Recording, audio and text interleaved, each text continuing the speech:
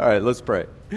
Lord, thanks for your goodness, and thanks for loving us and for your word, a lamp unto our feet and a light unto our path, Lord. Help us just to abide in you today.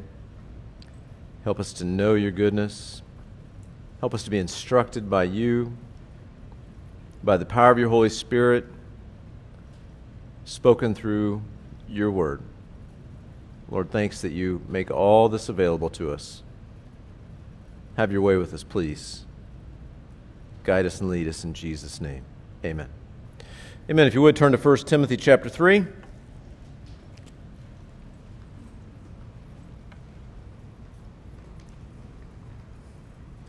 If you were here last week, I started to go through 1 Timothy chapter 3, sort of intending to do the whole thing maybe, and we played an audible and stopped at verse 7, and we pick up today at verse 8. And I got zero negative feedback on playing that audible. So, there you go. 1 and 2 Timothy are Paul's letters to Timothy. Timothy is a young pastor in the church of Ephesus. We know from the letter of Paul to the church of Ephesus, this was a cool church, like this is a cool church, but even in that, there were some difficulties, and there's always difficulties in a church, and thankfully, I just have to say parenthetically, I feel like we're just spared of a lot of that stuff, and so I don't take that lightly. I thank you guys for being super gracious. But anyway, Timothy's this young pastor that needs some encouragement. He needs some instruction. Paul basically is giving Timothy some instruction on setting things in order. You know, we talked a little bit about this last week, and, you know, whenever there's a group of people, there needs to be some order. Does that make sense? Yeah. Like, even two people, right? For example, you may or may not be familiar with this. You want to go to dinner? Sure. Where are you going to go? What's the next statement said? I don't care. Where do you want to go? And what's the next statement said? I don't care. Where do you want to go? And this group needs order, right? That group of two needs order, right? Usually it plays out like, I don't care where do you want to go, I don't care where do you want to go, I don't care where do you want to go, I don't care where do you want to go, I don't care where do you want to go. How about we go get sushi? What's the next statement that's said? I don't like sushi. So any group needs a little order, right? Right? And so even a group like this with, you know, wonderfully gracious people and all of that, we need a little order. But here's my, and this is a little bit my bias, we can get in serious trouble with too much order, right? Because that becomes religion. That becomes man-made. That becomes more dependent on our structure than on the Lord. And I heard story this week about a situation where, you know, the church leadership was just a little bit too felt, we'll just say, and all of that. And you've heard me say before, you know, you should appreciate that we have police in our community, but they probably shouldn't impact your lives too much. Is that fair? And so that's how we set that. So anyway, Paul's given Timothy some instructions on how to do order in the church and some of that sort of thing. And particularly, chapters 1 and 2 give some basic principles regarding doing church stuff. Chapter 3 was some specific principles now related to leaders in the church and specific roles in the church. And as I say that, I have to remind myself and all of us that as Christians, we are all ministers. As Christians, we are all ministers. We all have a ministry. We all have a role. And it's important that we know what that is and that it's important that we do whatever we're supposed to do faithfully as unto the Lord. And so there are some specific roles that Paul outlines for Timothy. The first one we read about last week was the overseers. The translated word is bishop. Some would take that to mean the pastor of the church or the overseer. There's some, and we talked about this last week. There's not really any hard, fast line in the sand, really roles specifically, but yet some descriptions of an overseer. And so we went through that last week, and then in verse 8, he starts to talk about the deacons. So we think of the deacons as the ones that are sort of doing some of the work in the church. And turn back to Acts chapter 6, if you would, back to the left. And we see sort of the history on this role, we'll say.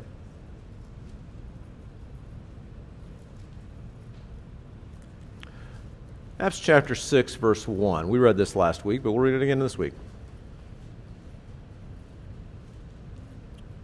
It says, "Now in those days, when the number of the disciples was multiplying, there arose a complaint against the Hebrews by the Hellenists." The Hellenists were some of the Greeks.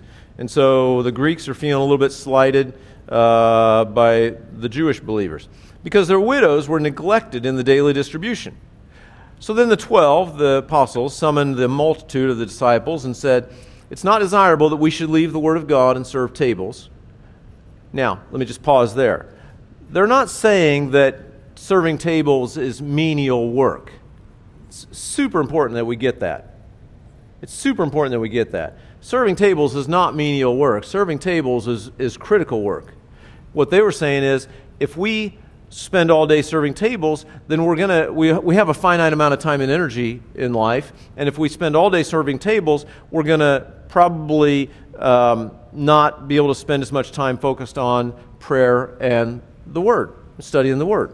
Okay? So that's reasonable. It's not a statement of importance, and I hope you catch by now, and I hope you continue to catch, I'm going to hammer this, because we have been conditioned into what I call the Christian hierarchy. Does that make sense? Like the missionaries up here, the senior pastors here, the associate pastors here, the chairman of the whatever committee is here, and Joe Schmo is here, right? How does that make you feel, Joe? Right? Joseph, I'm sorry. How does that make you feel? Makes you feel like Joe Schmo, right? Now just help me out. I mean, you don't have to be a theologian. Just based on what you know about God, does that sound accurate? Not in the least. And so, yes, I'm going to hammer on this. I hammered on it last week. We talked about the T helper cells. If that piques your interest, go back and listen to the tape. I won't go through the whole thing again. T helper cells. The human body, the body of Christ is like the human body, right? The human body has all kinds of cells. Some are super visible.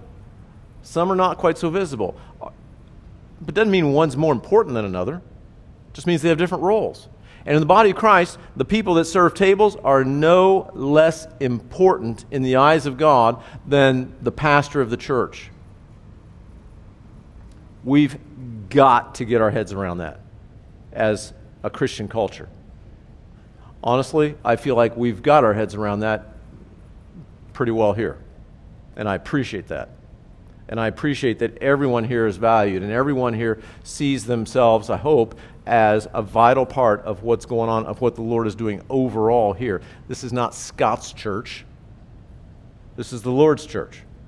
And so that's that. So these guys said, we got to have some people, tending to the Word of God and prayer, and some people serving tables. So therefore, they said, seek out from among you 7 men of good reputation, full of the Holy Spirit and wisdom, whom we may appoint over this business. But we'll give ourselves continually to prayer and to the ministry of the Word. And so the saying pleased the whole multitude. They chose Stephen, a man full of faith and of the Holy Spirit, with Philip, Prochorus, Nicanor, Timon, Parmenas, and Nicholas, a proselyte from Antioch, whom they set before the apostles, and when they prayed, they laid hands on them. So these guys are really the first of what we call deacons, the guys that are sort of doing the work around the church. Sometimes it's visible, sometimes it's not, and the work just gets done. And so that's really the history sort of behind that. Now, as I say that, turn back to farther to the left, if you will, to Matthew chapter 20.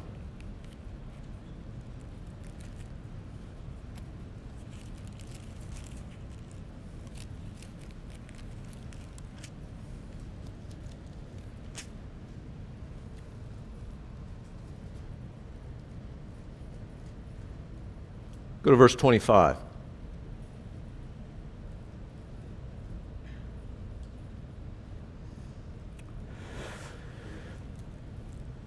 But Jesus called them to himself and said, "You know that the rulers of the Gentiles lord it over them. They love their authority," right? "And those who are great exercise authority over them. Yet it shall not be so among you. But whoever desires to become great among you, let him be your servant. And whoever desires to be first among you, let him be your slave. Just as the Son of Man did not come to be served, but to serve, and to give his life a ransom for many." Now, many of us have grown up hearing those words, and we know the idea that Jesus called us to be servants. And so I want to point out a couple things out of those verses. Number one, Jesus says, "Whoever desires to be great among you." Not like self-exalting kind of great, but just great in our role and in bearing fruit and productive for the Lord, if you will, and abiding in Him and all of that. Whoever wants to be that. Now, let me just say this first of all. What that means is not everybody wants to be that, right? Whoever chooses to be great means you can choose to be great. If a person can choose to be great at something, it also means they can choose to be mediocre at something. Can I tell you this? I believe with all my heart, theologically, and again, God's grace covers this, somehow beyond my human understanding. But I think it's possible to go through life as a mediocre Christian and wind up in heaven. I believe it's possible. That's why, a lot of times people that are more theologically bent than me might split hairs over who's saved and who's not. That's God's business. It's not mine. But it's possible, I believe, to be a mediocre Christian. Make it to heaven, live life. I think even, and frankly, I've kind of seen this play out a little bit in life. I think by God's grace, there's a thing, if I can just say this. God is so gracious that I think people that choose to live like that don't go through life necessarily condemned, but go through life not realizing what they missed. That's God's grace.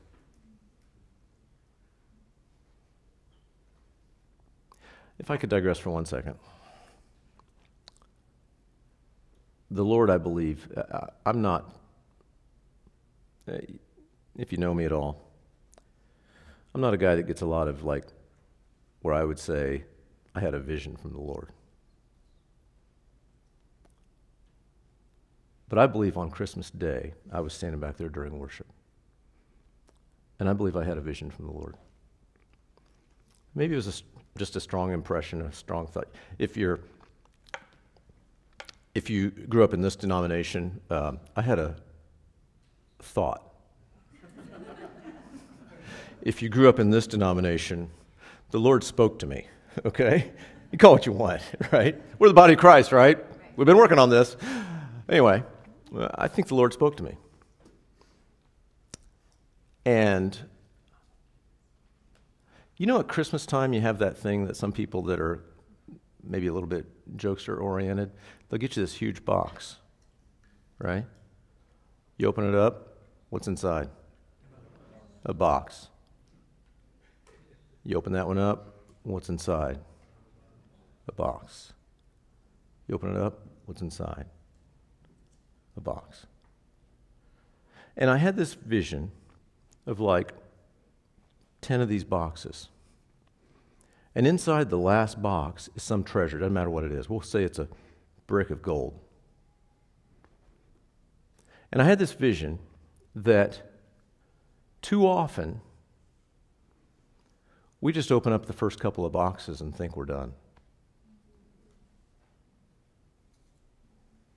Why do we do that? Because there's uncertainty in that next box.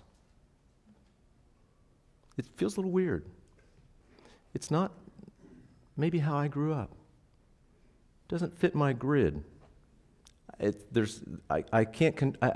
lose control with every new box I open. And somehow, by God's grace, when I do that, I walk away and say, I got a beautiful box, not realizing what I missed. And can I tell you, I'm just sharing my heart. I think it's entirely possible, and I think too often we do this, that we got this great box. Maybe it's the third box, maybe it's the fourth box. But you know, if you notice the way life works, we should never stop opening boxes. Ever. And if we find ourselves at this place where, all right, I kind of got my nice tidy box life on my third box. I'm good. And God will let us stay there. Right? So he says, whoever wants to be great among you, and I don't think he means like great in the eyes of man, any of that kind of stuff. I think he just means, you know what I mean? You want to have like go the distance kind of a life with the Lord.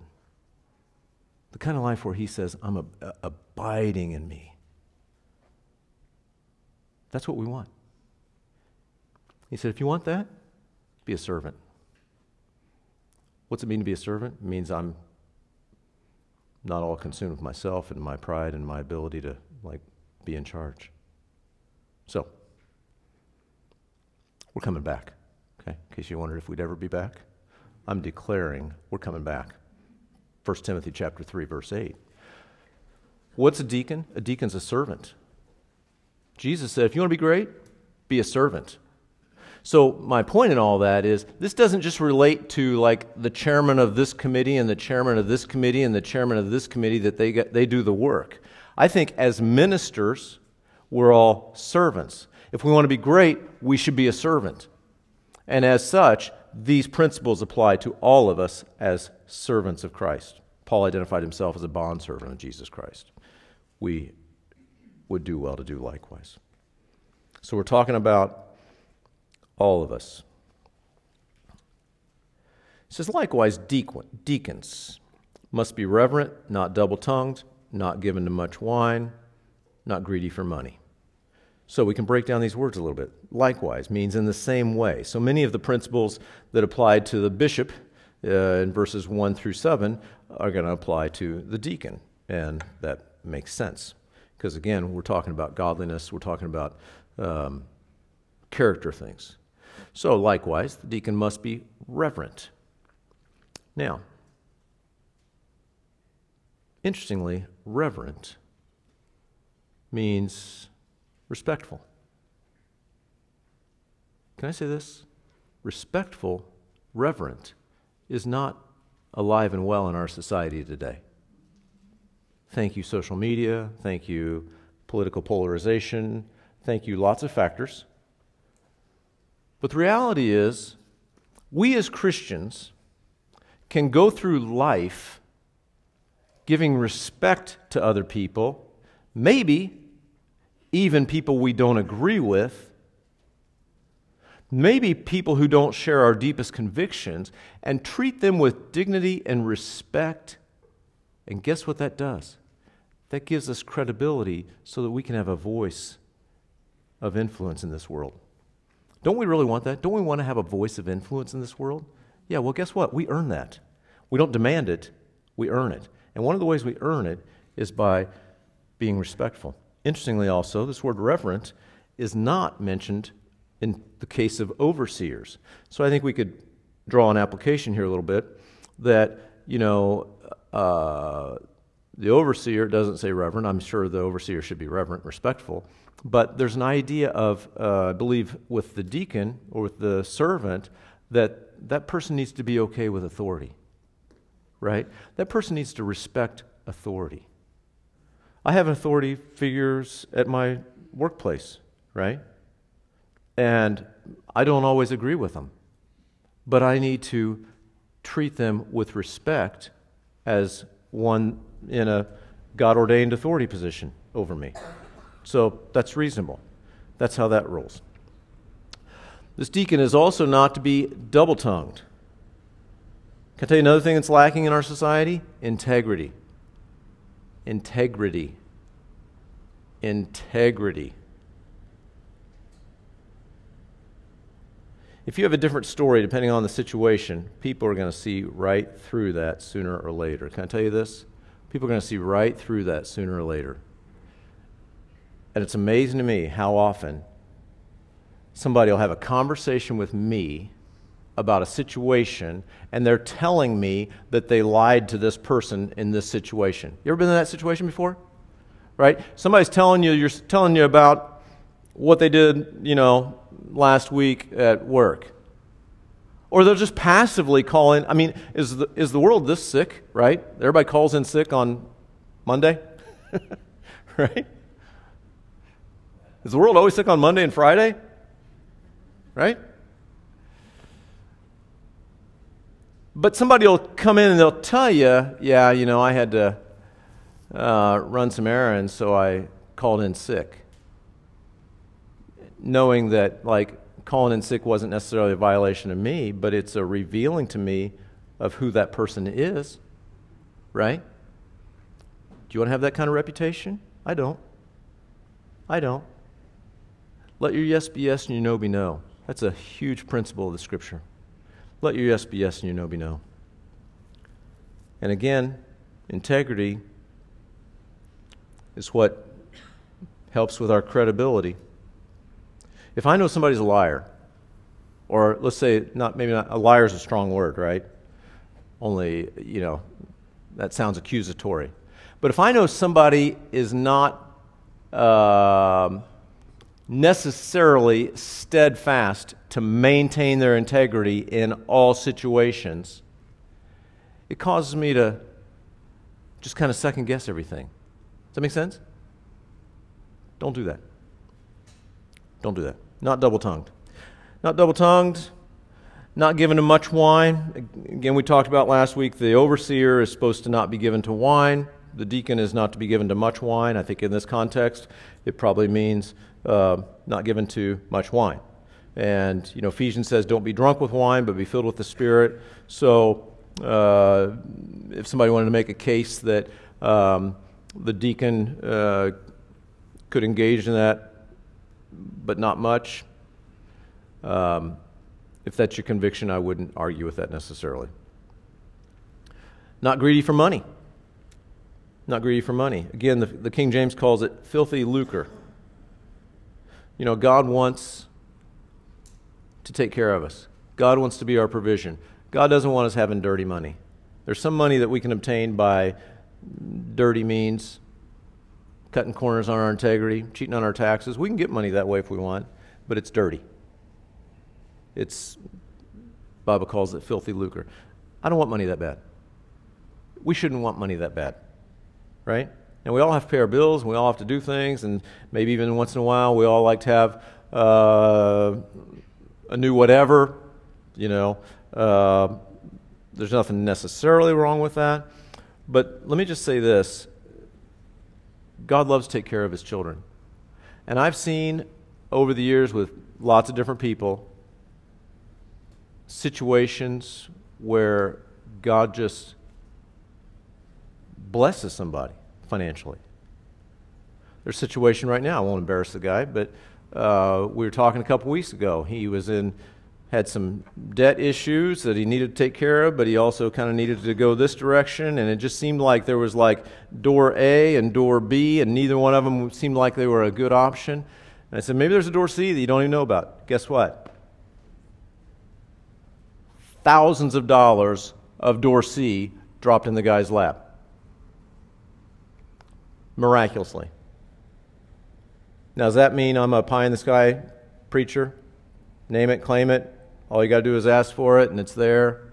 That's what the definition of blessing is? No, not at all. Actually, if you go through the Sermon on the Mount, Jesus talks about the person that's blessed. Well, the guy that's poor in spirit, the guy that mourns, the guy that's meek, right? That's not like a health and wealth. Jesus wasn't a health and wealth preacher. Jesus himself, was from a poor family, all that. I get all that, but all that to say is God wants to take care of his children. God clothes the flowers and the lilies and the birds of the air. God's going to take good care of us. All right? But if we take matters into our own hands, this just applies to so many things. If we take matters into our own hands so much that we compromise the precepts and the principles of God, guess what? We're sort of outside of that blessing in some way. So we need to let God provide. And one of the ways we do that is by adhering to these principles. We're not greedy for dirty money. This deacon, he's holding the mystery of the faith with a pure conscience. I like this. Holding the mystery of the faith. That means he owns it. He owns his faith. His faith is not his daddy's or his grandpa's or the church. He doesn't have faith in the church. He has faith in the Lord. And, even in church world, in modern church culture stuff, right? We can sort of try to brand the church, right? I want people to come to this church, and so we'll create a catchy brand and a hipster logo and some of that. We don't want that. We want people to come to Jesus. We want people to come to Jesus. We want people to own their own faith, holding to the mystery of the faith. It's not a religion. It's the life of the servant. Can I ask you a question that only you can answer? In the privacy of your own heart. Is your faith personal with the living God today? Well, it was back in 1972 when I got saved. No. Is your faith personal with the living God today? Well, I go to church. No. Is your faith personal with a living God today? I give money to the church. Is your faith personal with a living God today? It's not religion. It's abiding in Christ. I think I mentioned a week or two ago, I've been reading through this book. It's a sweet, it's a simple, it's actually not simple, it's pretty deep. But it's a kind of a short read. It's kind of it's like you read a small bit, and it's like, oh my gosh, that was such a nugget, I got to pause and digest it, right? And I'm almost through it. When I get through it, we'll all have a copy of it, okay? It's all about abiding in Christ. It's all about abiding in Christ. It's all about undoing religious baggage for the sake of abiding in Christ. That's what we want. That's what it means to hold the mystery of the faith. Our faith should be personal with a living God. It should be vibrant. It should be growing. We should be bearing fruit. And with a pure conscience. This doesn't mean perfection, but it means if we're deliberately trying to straddle the fence of God's in control and I'm in control, guess what? It doesn't work. You ever try to straddle a fence? Probably shouldn't go there. Suffice to say, you don't get very far, right? We need to hold the mystery of the faith with a pure conscience. Don't straddle the fence. Please, please, please. You want God to bless your life today? You want to be made well today? Surrender to God. Surrender to God. And again, I keep thinking about that, like whoever wants to be great. You know, there's another favorite line I have in my mind, right? Jesus, I think it was John, maybe 5, 6, 7, somewhere in there. Jesus comes up to this lame man, right? Many of you know the story. He's a lame man by the pool. And the legend had it that, you know, whenever the angel comes in and stirs up the water, the first guy in gets healed, right?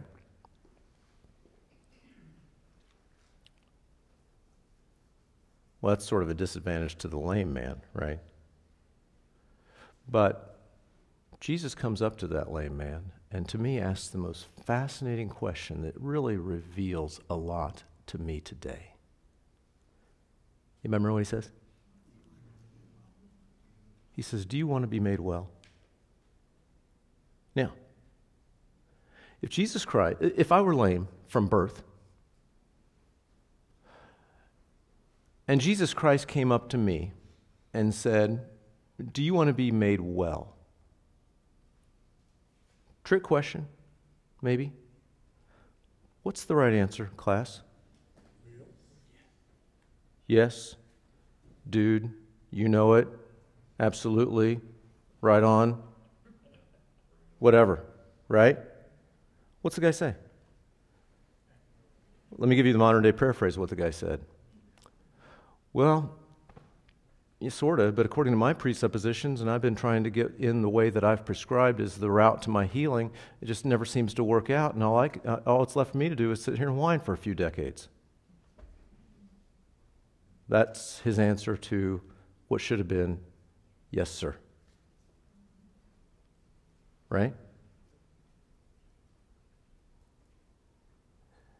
And for us, I want to be a guy that holds the mystery of the faith with a pure conscience.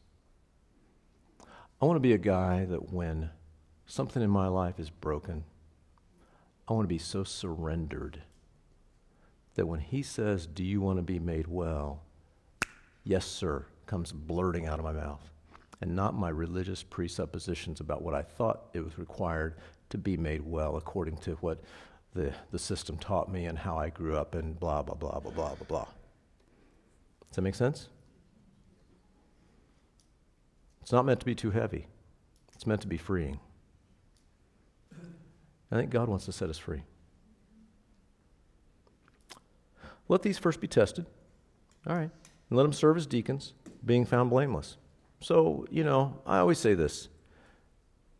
My kids grew up hearing this from birth.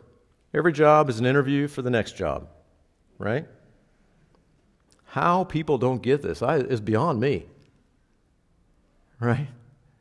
In my office, there's every now and then there's a vacancy for a nurse position, right? And so we have these pool of nurses, right? We call it, well, I call it, we're swimming in the pool today. We got a pool nurse, right? And maybe the pool nurse knows that there's an opening in a permanent opening in our office today for a job, right? That's no secret, right? And maybe she knows that she might be a candidate for that job in my office, right? Would you think that she would realize that, I mean, I'm not wearing a suit and sitting across the desk from her, but I'm interviewing her, right? She apparently doesn't realize that. Right? But how smart do you have to be? Let the deacon first be tested. And again, I've always said, you know, if I need somebody to paint my house, I'm going to ask them to come out and paint my shed. I'm going to see how that goes. And then they're going to, if everything goes well, I'll ask them to paint my house. Likewise, their wives must be reverent, not slanderers, temperate, faithful in all things. So, they're wives. Now, the Greek here is a little bit difficult. The Greek is translated women, just like women. So, technically the Greek would read, likewise, women, be reverent, not slanderers, temperate, faithful in all things. So the context here, some would say that means their wives. That's how the New King James has translated it. But some would translate it just women, like deaconess. Like, is there a position of that we might, if we were into labels, we'd give the label deaconess? Well, some churches do that, and there's nothing wrong with that, right? And do we have women doing these kind of jobs in the church? Absolutely. Is there anything wrong with that? Absolutely not. That doesn't violate, by the way, what we talked about in chapter 2 weeks ago. But it also could mean the wife of the deacon, right? And so here again, this is a point where we don't need to pick the fight, because both usages of this translation would give us good teaching opportunity. And so, the wife or the woman who's doing work as a servant in the church should be reverent. All right? Same as the deacon should be reverent. She should not be a slanderer, right? The wife of a worker in the church sometimes knows stuff. You ever realize that? Right? Or an overseer in the church, right? My wife knows stuff. And you guys need to be free to share stuff with her if the occasion arises. And you need to know that that's safe. And you need to not hear it back from somebody else 3 weeks later at the gas station. Right? So that's pretty straightforward. She needs to not be a slanderer. She needs to not be hypercritical of other people. She needs to be temperate. Again, the word is sober. She needs to be faithful in all things. I like that. That applies to all of us. 1 Corinthians chapter 4, verse 2, I believe, says, moreover, it's required in stewards that one be found faithful. We are called to be faithful in this life. Not successful, not powerful, not glamorous, not necessarily anything else, but faithful. If you are faithful at what God has laid before you, then that's your stewardship for this life that we have.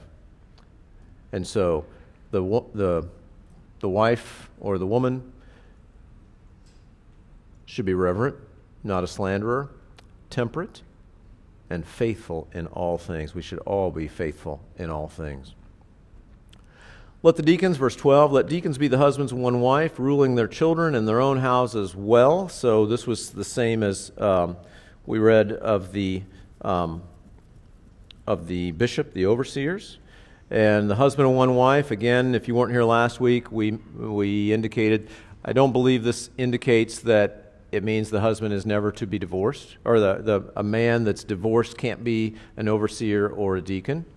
Paul himself was at one time married, we know, because he was a Pharisee, and it would have been required, according to his time, to be married if he was a Pharisee.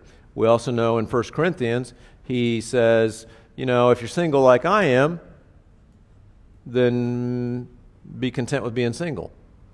And you're like, wait a minute, he was married and now he's single. So most Bible people believe, and tradition has it, that when Paul became a Christian, his wife said, I'm out of here. Right? So we might regard Paul as divorced, right? Would Paul be qualified to be an elder in the church? Yeah. Was Paul qualified to be a deacon in the church? Yeah. And so there are lots of situations and all that in our past, but in terms of God's working in our lives, if a person's going to serve as a deacon, he should be a husband of one wife. The Bible, the Greek phrase means he's a one-woman kind of a guy. And let me just emphasize this as I did last week. Men, if you're married, your wife should know that you are a one-woman kind of a guy. Period. And that has a lot of applications, as we know. My wife needs to know in the pit of her gut that I'm a one-woman kind of a guy. And that has to do with what I look at. That has to do with conversations I have. That has to do with lots of things. And even in the church, if you know me at all, you know I don't dislike or disregard women, but I don't snuggle up to them either, right? If a woman comes up here and has a prayer concern, prayer is a very intimate thing, by the way. I'm going to, as best as I can, I'm going to be looking for either your husband or my wife to pray with us. Right? Is that paranoid? Maybe. Is my wife okay with that? Yeah. Does that make sense? Husband and one wife. Ruling their children and their own house as well. So, again, not ruling like, Jesus said the lords of the Gentiles do, but ruling like leading, like, and I like that the wife and the children are kind of in the same context, like the children, the household, the wife. The husband leads the family. That's nothing chauvinistic. That's nothing weird. It's like what I've said in my mind, I always say, means I take care of my wife and means she lets me. That's leadership and submission. I take care of her, she lets me. Does she have an opinion? You might know my wife. Does she have an opinion? She got an opinion. She's got a couple of them. Had a couple before we left this morning. Right? Is that good? That's awesome. That's awesome, right? And yet my job, I can't draw back from that, right? I lead my family. We're all supposed to do that as servant leaders. For those who have served, verse 13, verse 13, for those who have served well as deacons obtain for themselves a good standing and great boldness in the faith which is in Christ Jesus. So this brings as we move toward the end of this chapter, this is bringing together kind of where I want to build. And that is, when we go through life demonstrating this kind of behavior, right? Reverent, not double-tongued, not given to much wine, not greedy, having integrity, having respect for others, not being a slanderer. When we go through life like that, guess what we have? We have credibility. And if we have any desire to influence this world for good, we need credibility. We live in a world where credibility is extremely lacking. Extremely lacking. And yet, here's the formula for having credibility. And those who have served well as deacons, having this sort of character, they obtain for themselves a good understanding and what? Great boldness. That means credibility. You've got the credibility to be bold in your faith, in your convictions, in sharing the gospel, in the faith which is in Christ Jesus. So again, don't think of the deacon as any less important than the bishop's work. Do it faithfully to obtain for ourselves a good standing. Great boldness to share the gospel is a beautiful thing. It's a beautiful thing. But it comes with credibility. This book, I think it's in this book. I think every time I reference this book, I reference that Tracy's a little farther ahead of it than I am. Have I said that before? Yeah.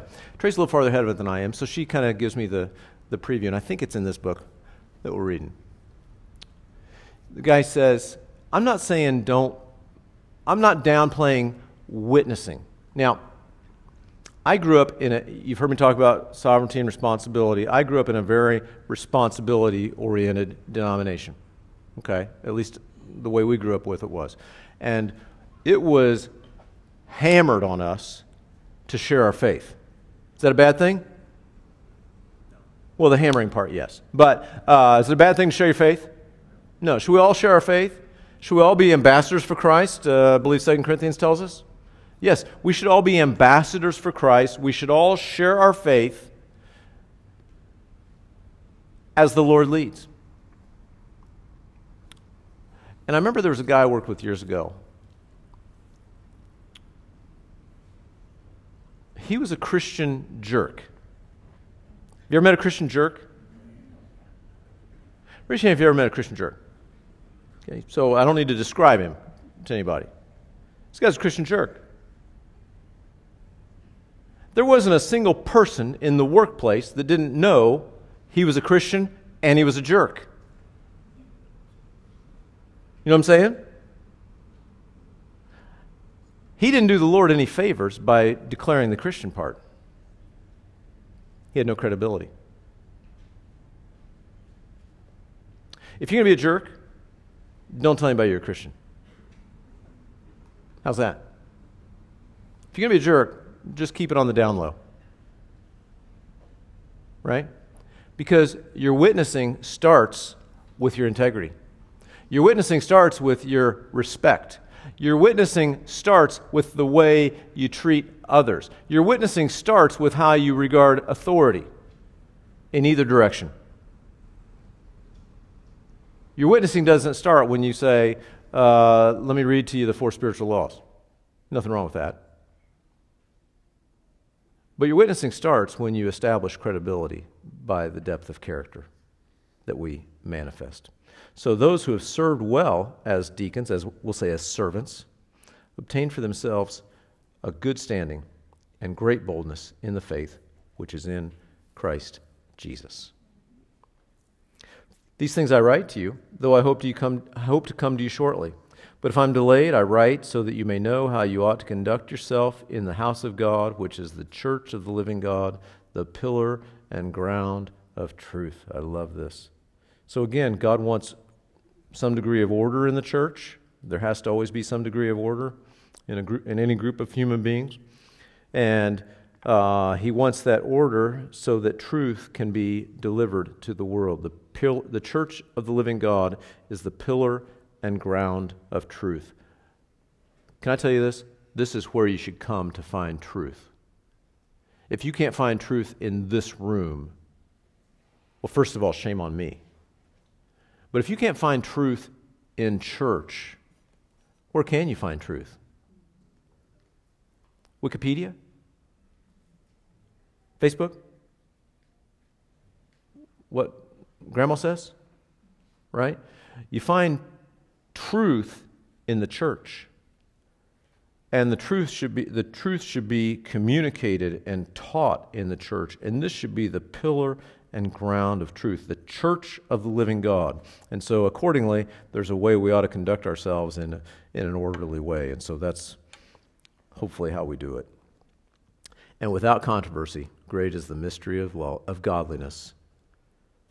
God was manifested in the flesh, justified in the Spirit, seen by angels, preached among the Gentiles, believed on in the world, received up in glory. I love this.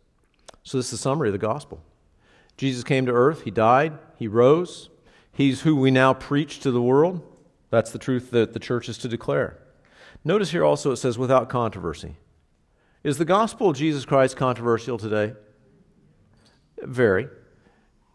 Is the gospel of Jesus Christ controversial in the eyes of God today? No, it's pretty much a done deal. Right? Jesus came, He died, He rose. Not really any debate about that. Not really any argument about that. Theologians can't destroy that in the eyes of God. Right? It is what it is.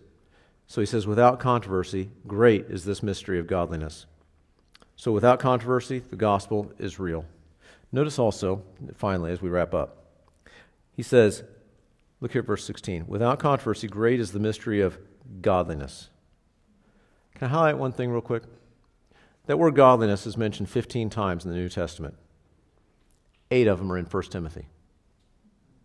That word godliness is mentioned 15 times in the New Testament. 8 of them are in 1 Timothy. So what do we apply? How does that apply to our lives? I think really the idea is that we in the church, as we live orderly, as we do church stuff, what we're supposed to manifest in the church is godliness. Because let me just say this, and again, I don't want to digress too much. But the reality is, there's a temptation for the church to dumb itself down a little bit. Does that make sense? We dumb ourselves down on the Word. We dumb ourselves down on holiness. We dumb ourselves down because we want to reach the masses. Is it okay to reach the masses? Yeah. Is that our primary goal? No. Our primary goal is to conduct ourselves in the house of God, which is the church of the living God, the pillar and the ground of truth. And, you know, I hope anybody can feel like they're welcome here. I hope somebody can come, I've said this before, I hope somebody could come out of prison for cold-blooded murder and walk in here and feel accepted. I hope they don't feel endorsed. I hope they feel like, you know what, I came here to find Jesus so that he can raise my life to a higher standard. So, I'll say come as you are, but don't leave as you are. Right? We need to uphold a high standard. Does that mean we're pompous snobs? Well, sometimes we are. And we need to not be. Right? But let's not compromise on the Word of God. Let's not compromise on integrity. Some of these things should just be bedrocks of our lives. And you have to decide, right? You have to decide for you where those lines are. There are lines that I draw in my life that you don't have to draw. Guys, you want to pray with another woman? That's between you and the Lord. Right? There are, and I don't necessarily judge anybody for that. I'm just talking about me. Right? But there are bedrocks of integrity and of righteousness and of godliness that we as the body of Christ should exude.